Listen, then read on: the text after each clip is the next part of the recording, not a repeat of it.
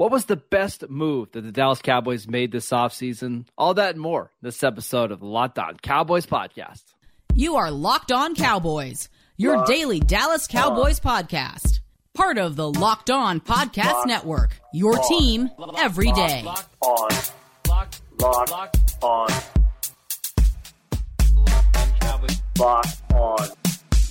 Cowboys.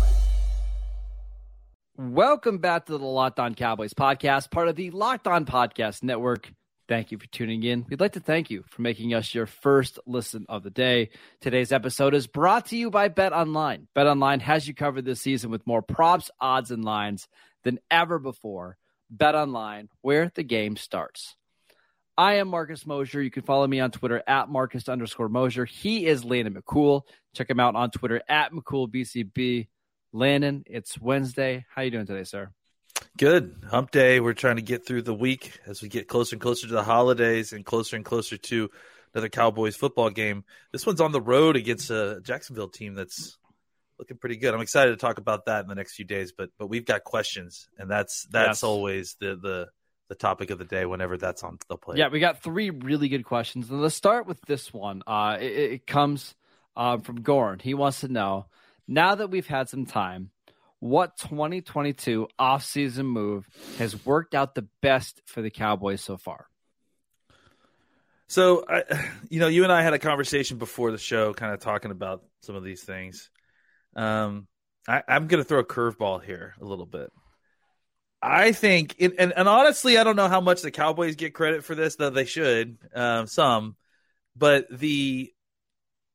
and how do we rephrase this? The re-signing or the extension of DeMarcus Lawrence? Oh, that's a good one. Yes, the extension. That's what it was. Yeah, so I really feel like, there was definitely conversation for – you remember this like a week or a week and a half where there was conversation about the fact that DeMarcus Lawrence might get released. And it sounds traded. Like they were seriously considering just outright releasing him in favor of keeping Randy Gregory at a bigger number. So, and honestly, we could kind of all wrap this into honestly, I think we could have a whole conversation about the best thing they did in the offseason is, and whether half of it was luck or, half of it is a lot of it was luck. Let's just be honest. For sure. Absolutely. Is the general way that they handled the defensive ends this offseason. We could lump in. I think the most important thing they did, like I said, is re-signing DeMarcus Lawrence, having D-Law at the current contract rate that he's at, while opening up more money, potentially what was supposed to go to Randy Gregory initially, but eventually went on to Dante Fowler, to Dorrance Armstrong. Yeah. I think that ended up being absolutely massive because that single move, obviously kept DeMarcus on your team, kept D-Law on your team, potentially added Dorrance Armstrong. It really was going to be the thing that you needed if you were even hoping to sign Randy Gregory, which ended up not happening. But then after that, obviously, the other things that it opened up for roster-wise, DeMarcus Lawrence has been playing as good a football this year as he has any year, has been as clutch as he has been any year. And the fact that the Cowboys were able to reduce his salary this year before such an incredible season, it was underreported at the time. It was kind of, just seemingly procedural when it was announced. It wasn't. There was a lot of hard feelings there on both sides. Yeah, absolutely. And so to kind of have that smooth over, to keep DeMarcus for, a couple more years, and to, like I said, to free up some cash to kind of help the flexibility of this defensive line, which has become, such a stalwart for this team. It's such a main part of this team's identity that it's hard to argue with that move. I think there were some other ones that worked out as well, but I think that one kind of opened the door for several other really big moves the Cowboys made. Yeah, I didn't even think about that one, but I think you're right. Just like he's been doing all season long, DeMarcus Lawrence saves their bacon, right? Like when they absolutely needed a hero, Lawrence does it. Like Lawrence did not need to take a pay cut. He would have gotten paid on the open market. He's a Pro Bowl defensive end. He had all these skins on the wall. He played really well last year when he came back from the injury. He did not need to take a reduced salary. He did anyways, and look how it's benefited them. here was the plan, right? If they cut DeMarcus Lawrence, they were going to sign Randy Gregory, which they wanted to do anyways. And if they couldn't get Gregory, they were going to go out and try to get somebody like Von Miller, maybe not at the rate that Buffalo was going to pay Von Miller, but something similar. And Lawrence has outperformed all those guys this year, right? I mean, even when Von was healthy, Lawrence has been better. And that's what's crazy about the whole thing. So, yeah, that move allowed them to keep Dorrance Armstrong. It probably allowed them to keep Jaron Kearse as well. It probably allowed them to keep Leighton Vander Esch, who I was going to mention, bringing him back on like a 1-year, $4 million deal. I think you're right, Leighton. I think it's Lawrence. And the other thing too is like I said, it opened the door for allowing Dorrance Armstrong eventually as well if they wanted to sign. I mean, once Randy Gregory was not part of it, and Dorrance Armstrong's been such a huge part of this team, and such a stable element of this pass rush. So I mean, it was a huge move at the time. We were thrilled about it at the moment for sure, because we were during worried the that offseason he was going to be gone. We just worried that he wasn't going to be here. Beyond that too, it just felt like the team had needed some kind of win in the offseason. And that was before we still were hoping that Randy Gregory was going to get signed. That's actually why this all happened, was to kind of initially free up some money for us to sign Gregory. But it ended up being so much more than money to sign Gregory. I mean, especially with the way DeMarcus Lawrence is playing, it was a huge move for the Cowboys. And listen, anybody who John Owning's got it covered, so I'm not worried about it. But anybody that's a fan of this team that doesn't like DeMarcus Lawrence, get out of here. Seriously, D-Law is like huge heart and the soul of this team. And Micah Parsons is their best player on defense, I think, by a lot, right? But Lawrence is their emotional leader, and he's kind of the guy that whenever they need a play, he's there to make it, right? Yeah. Absolutely. So, we talked about it. I can't remember if you and I were talking about this on the pod or not, but I think maybe it was. But just the progression of his career and like that forced fumble that he got in the playoff game in Detroit really, really changed the trajectory of his career 100%. In a way that's really, really fascinating to watch. All right, let's get to some more questions. But before we do that, we wanted to let you know that this podcast is brought to you by LinkedIn. These days, every new potential hire can feel like a high-stakes wager for your small business. You want to be 100% certain that you have access to the best qualified candidates available. That's why you have to check out LinkedIn Jobs. LinkedIn Jobs helps you find the right people for your team faster and for free. All you have to do is add your job in the purple hiring frame to your LinkedIn profile to spread the word that you're hiring. And then they'll ask you simple tools like screening questions that make it easy to focus on candidates with just the right skills and experience so you can quickly prioritize who you'd like to interview and hire. It's why small businesses rate LinkedIn Jobs #1 in delivering quality hires versus leading competitors. LinkedIn Jobs helps you find the qualified candidates that you want to talk to faster. Post your job for free at linkedin.com/LockedOnNFL. That is linkedin.com/LockedOnNFL to post your job for free. Terms and conditions apply. We also want to let you know about Audible. Audible is releasing a slate of new football podcasts that we're sure you're going to love. That's why you'll be able to find a sneak peek of Think Like a Champion available right now as a bonus episode on Locked On Presents. Think Like a Champion is a brand new podcast from Russell Wilson and Audible. Russ is a champion on the field, but off it, we rarely know the grind to the path to greatness. Russell Wilson, alongside co-host Harry Wilson and Trevor Moawad, dig into how high-performance athletes, artists, and leaders push the boundaries of their potential. You'll hear from people like Von Miller, who we just talked about, deliver sharp insights about performing at your highest level in moments of extreme pressure. You'll hear from NCAA champions like Tim Tebow. You'll hear from Olympic medalists, NFL stars, and business leaders. Available for free on Audible or wherever you get your podcasts. Head over to Locked On Presents for a sneak peek of Think Like a Champion, or catch the full series available anywhere you get your podcast, available everywhere right now. Audible, get in the game. All right, Leighton, let's get to some more questions. This is a really good one from Eamon. He wants to know, what is the biggest concern going forward? The lack of depth at cornerback or the offensive line? Well, I mean, I think it's a lot of unknown right now. That's why it's a little bit hard to answer the question. I think we got some answers last weekend with the cornerback depth. We saw how Joseph and Bland played. I thought that for the most part, Joseph played pretty well. He obviously gave up a big play that, again, I think was an incomplete pass if I'm being honest. But I think for the most part, playing in phase, not getting burnt, terribly and playing well. That's the plus thing. He is a plus physical player. He's going to be a more physical player than Anthony Brown. He's going to be a better tackler on the field. So that part I think is an improvement, which is not the more important part, obviously. But I think the coverage part, like you see a guy who's very natural. He has so much natural ability here. It's crazy. He's just very good about staying in phase. He's very good at staying with people. He's sticky. So those are all positive things. He just needs to work on finishing. He needs to work on kind of the finer details of it. So I have hope there. Nahshon Wright is obviously the guy. I mean, look, Joseph and Bland are starters at this point. So we're talking about the down roster guys. So we're talking about Nahshon Wright, who got some snaps on the field on defense last week, was fine. Didn't necessarily, cause any problems or make any plays. After that, you've got Sheffield and Mackenzie Alexander, who are two guys that they signed during the season this year. I just get worried after their top three. Yeah, well, look, you've lost two of your starting corners, and then on top of that, you've replaced them with two guys, and you feel fine about your top three right now. You don't feel great. You feel fine. But I think that's more than most teams can hope for. I mean, right? it's normal across the league, right? Yeah, this is you've already lost two starters at the cornerback position. So am I concerned about the depth?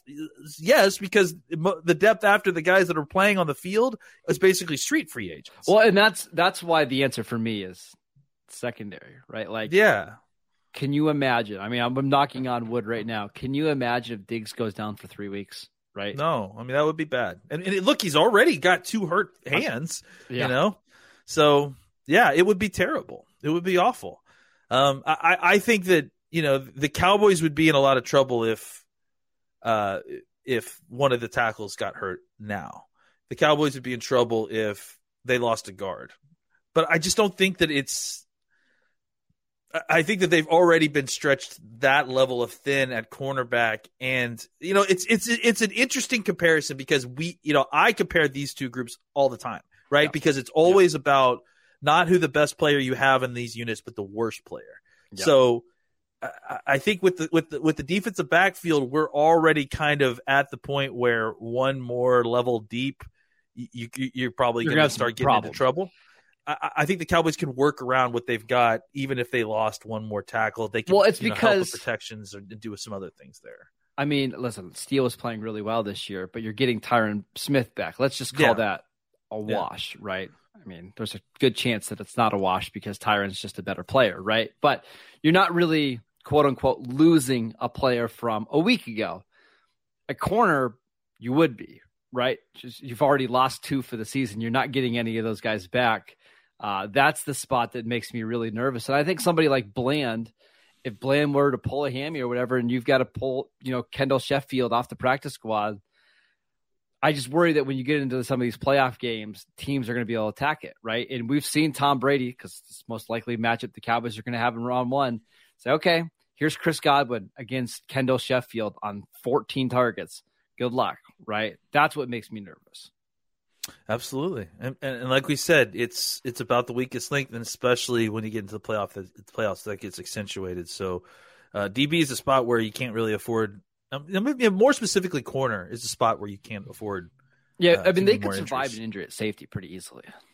Yeah, and honestly, even if they lost a nickel, for a couple of games or something, they may even be able to survive that because of the safeties they have and the formations they're able to play. But it wouldn't be good long term, and it certainly wouldn't be good to lose another outside corner. And it just depends on the matchup, right? Like against the 49ers, if you're playing the 49ers from round one for whatever reason, your nickel corner is probably not going to be super valuable just because they don't use a lot of 3 receiver sets, right?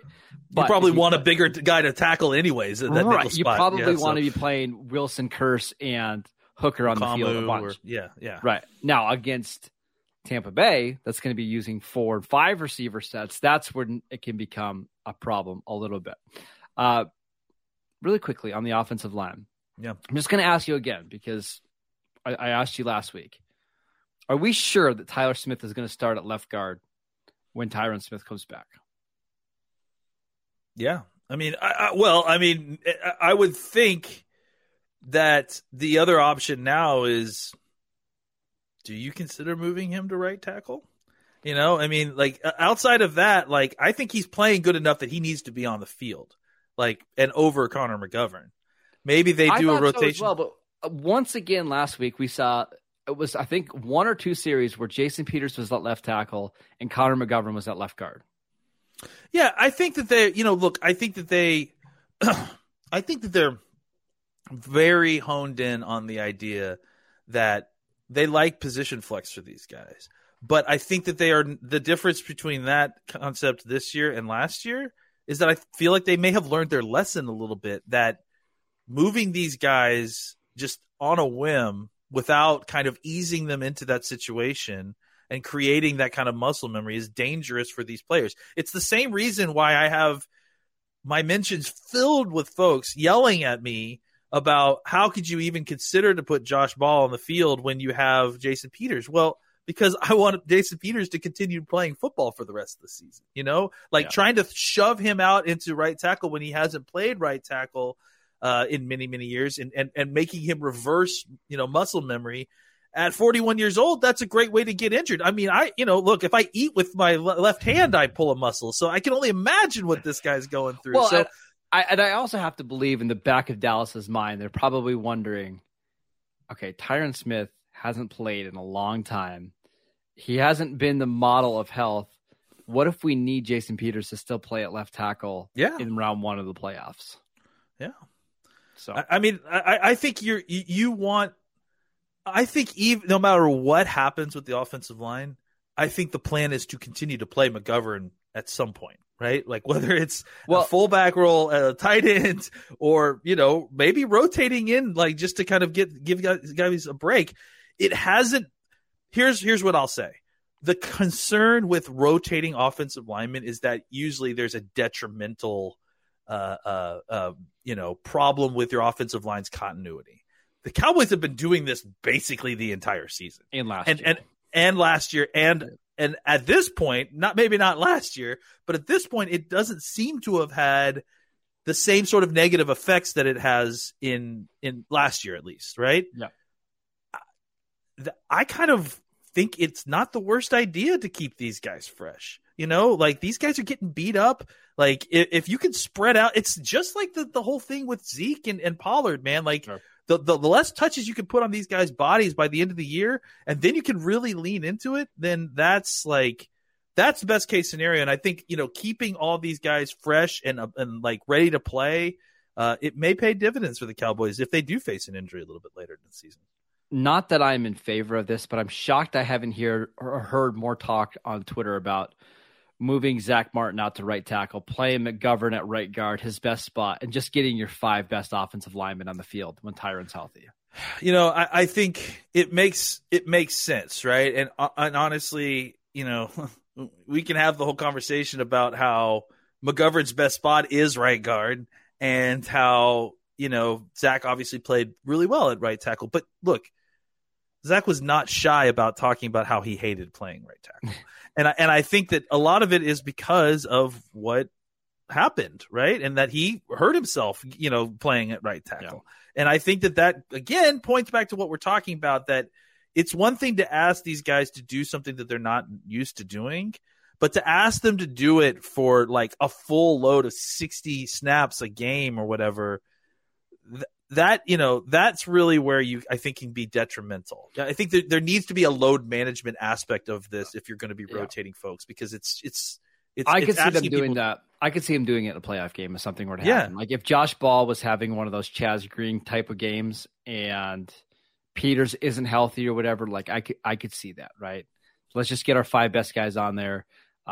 San Francisco's killing us up front. We need to do it for the second half of a game to go win it. I could see that. I don't see it happening this week or next week or whatever. Yeah. I don't see it happening in a regular season game anymore. I think that's the thing that people need to realize is that the Cowboys still have 4 games left, right? 4 games, right? Is it 3 games? 4 games. A quarter of the season still left to figure things out, right? They've got to get through the rest of the season. Like I understand everyone's looking at the playoff odds right now, and the Cowboys are at 90 whatever % to make the playoffs. And frankly, they can actually, I think, get a playoff spot this weekend without winning a game if a couple teams lose correctly. But the point is that you still have to survive to the playoffs. You have to play 4 games without incurring a whole bunch more injuries so that you are at your best when playing in the playoffs. So the idea of rotating folks to make sure to limit their exposure a little bit, it's appealing to me a little bit because I want the most important thing to me is not beating Jacksonville on Sunday.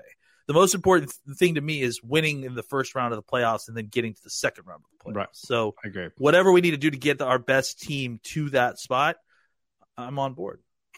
All right. We've got one more question to get to, but I'm going to let you know that today's show is brought to you by BetOnline.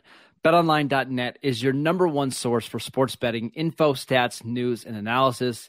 Get the latest odds and trends for every professional and amateur league out there, from pro football to college bowl season to basketball and the World Cup.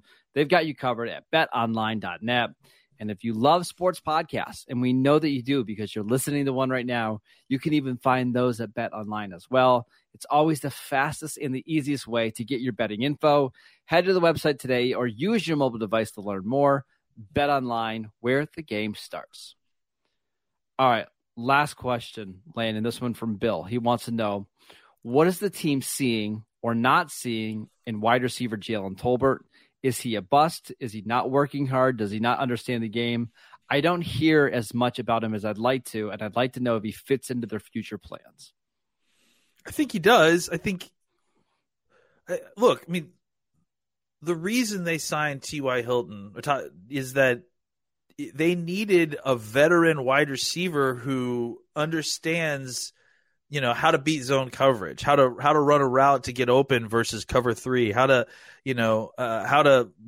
subtly adjust your route to make the cornerback play off you a little bit. They needed more experience in facing some of these, zone coverage stuff. The problem with Tolbert is that he needs experience. It's not that that he's not good enough or he's not talented enough.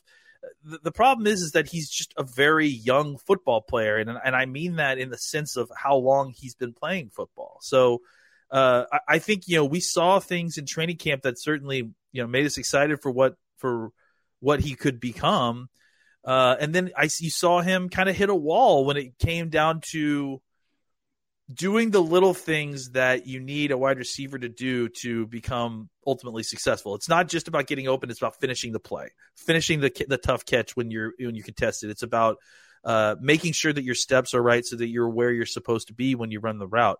The Cowboys are having issues with that at times with guys like CeeDee Lamb and Gallup. They can't, and those guys are worth those targets. Tolbert is still a guy that you're learning to hope to get targets. So I think that they still have plans for him. I think that they still really, really like him. I think at this point it's safe to say, though, that this isn't happening this season for him. No. And that he needs one more year in an offseason, and let's see what we get in training camp next year. He's just not ready to play the type of football that gets played at the end of the season into the playoffs. And that's why you brought in a veteran, because you want somebody who understands what's going on here, understands how to get open versus, NFL cornerbacks, understands what defenses are trying to do to them, and then can make those decisions on the fly. You can't have a guy that's, getting having his head spin, just keeping track of what the snap count is and what his assignment is, and not even doing the little things like, noticing the coverage while you're running your route and adjusting on the fly. Those are things that you need a veteran for. So I just think his runway ran out, and at this point it's time to just set our sights to 2023 for Tolbert, just because he just didn't get the opportunity to develop the way he needed to be reliable on the field. Yeah, I mean, don't disagree at all. I do want I just think the expectations have changed a little bit. I think people were hoping he was going to be like the next Michael Gallup, right? A guy that you draft in the 3rd round, comes in and plays and gives you 400 yards as a rookie, and then by year 2 takes off. It's probably just not going to happen. I think a better career arc would be like what happened to Cedric Wilson, right? Where Wilson did not play at all as a rookie. In year 2, really didn't play, had 46 yards, but by year 3 and year 4 became a really solid number 4 receiver. That's probably what Tolbert's aiming for now, right? Like next year, have a strong offseason, compete for the number 3 job, find a role in the offense as, the number 4 receiver. Just probably where we're at. And make yourself more available to special teams. I think honestly, that's anher aspect of this part of it. really didn't help him, is that because he has no experience playing special teams, and like I said, very somewhere on special teams, right? Yeah, very little just football experience in general, which is really what helps you when you're a superstar college wide receiver who comes to an NFL team and now you're the 4th wide receiver, is that, oh, well, at least I played high school football. I remember what it's like to play safety. I know how to tackle a guy. Yep. And then they hone that to kind of make you a good special teams player. Tolbert doesn't have any of that. So he didn't really have as much opportunity to be on the game day roster because he wasn't playing special teams. So that's another part that kind of has stunted his growth a little bit. He's not getting the opportunities to get on the field because you've got guys like Noah Brown, who are your 3rd wide receiver, who are also special teams ace, and you kind of can't afford to not have down roster wide receivers playing on special teams. But let's just be clear, it's a big offseason for absolutely. Tolbert, absolutely. Right? He needs to have one of those off seasons like Terrence Steele had in year 2, where he's at the facility every single day. He's in the weight room. He's running routes with Dak in the off season at Dak's house. Cedric Wilson is a great example. Like, honestly, Cedric Wilson is that Terrence Steele of wide receivers, right? Yes. Like, I mean, that guy that was always in the facility, was always around Dak, was always, around and doing it. So, yeah, just follow that model, and I think he'll have a great second season, right? Certainly compared to this. Next year's wide receiver situation is going to be drastically different than this year, knock on wood, right? Because last year you were losing Amari Cooper. CeeDee Lamb had a nice year 2, but we didn't know like what he was going to be going into as a number 1 receiver. And then you had Michael Gallup with an ACL injury. Assuming those guys get through this year healthy, CeeDee Lamb will be back coming off probably a 1,200-yard season. Michael Gallup will be a year removed from the ACL. Got to believe they're going to bring back Noah Brown. It's just going to be a much more favorable wide receiver room for everybody. So go find a role. You don't have to be a superstar. You don't need to be the number 2 receiver, but just go show that you've improved and you can get on the field. That's all. Yeah, absolutely. And I think he's capable of doing that. Yeah, absolutely. Yeah, I've got no doubt. All right, that is it for today's show. Thank you for tuning in and making Locked On Cowboys your first listen of the day. For your next listen, check out the Locked On Sports Today podcast, the biggest stories of the day, plus instant reactions, big game recaps, and the take of the day. Available on the Odyssey app, YouTube, and wherever you get your podcasts. All the same places that you download the Locked On Cowboys podcast. Check out the crossover show tomorrow with Tony Wiggins. That's it. We already recorded it. It was a really, really fun show. He's got some interesting thoughts on how this game is going to go, and he thinks the Cowboys need to be on high upset alert. I do too, honestly. Yeah. We'll talk about it later. Yeah, so make sure you guys are checking that out. Go follow Landon on Twitter at McCoolBCB. I'm at Marcus_Mosher. Enjoy your Wednesday. We'll see you guys next time.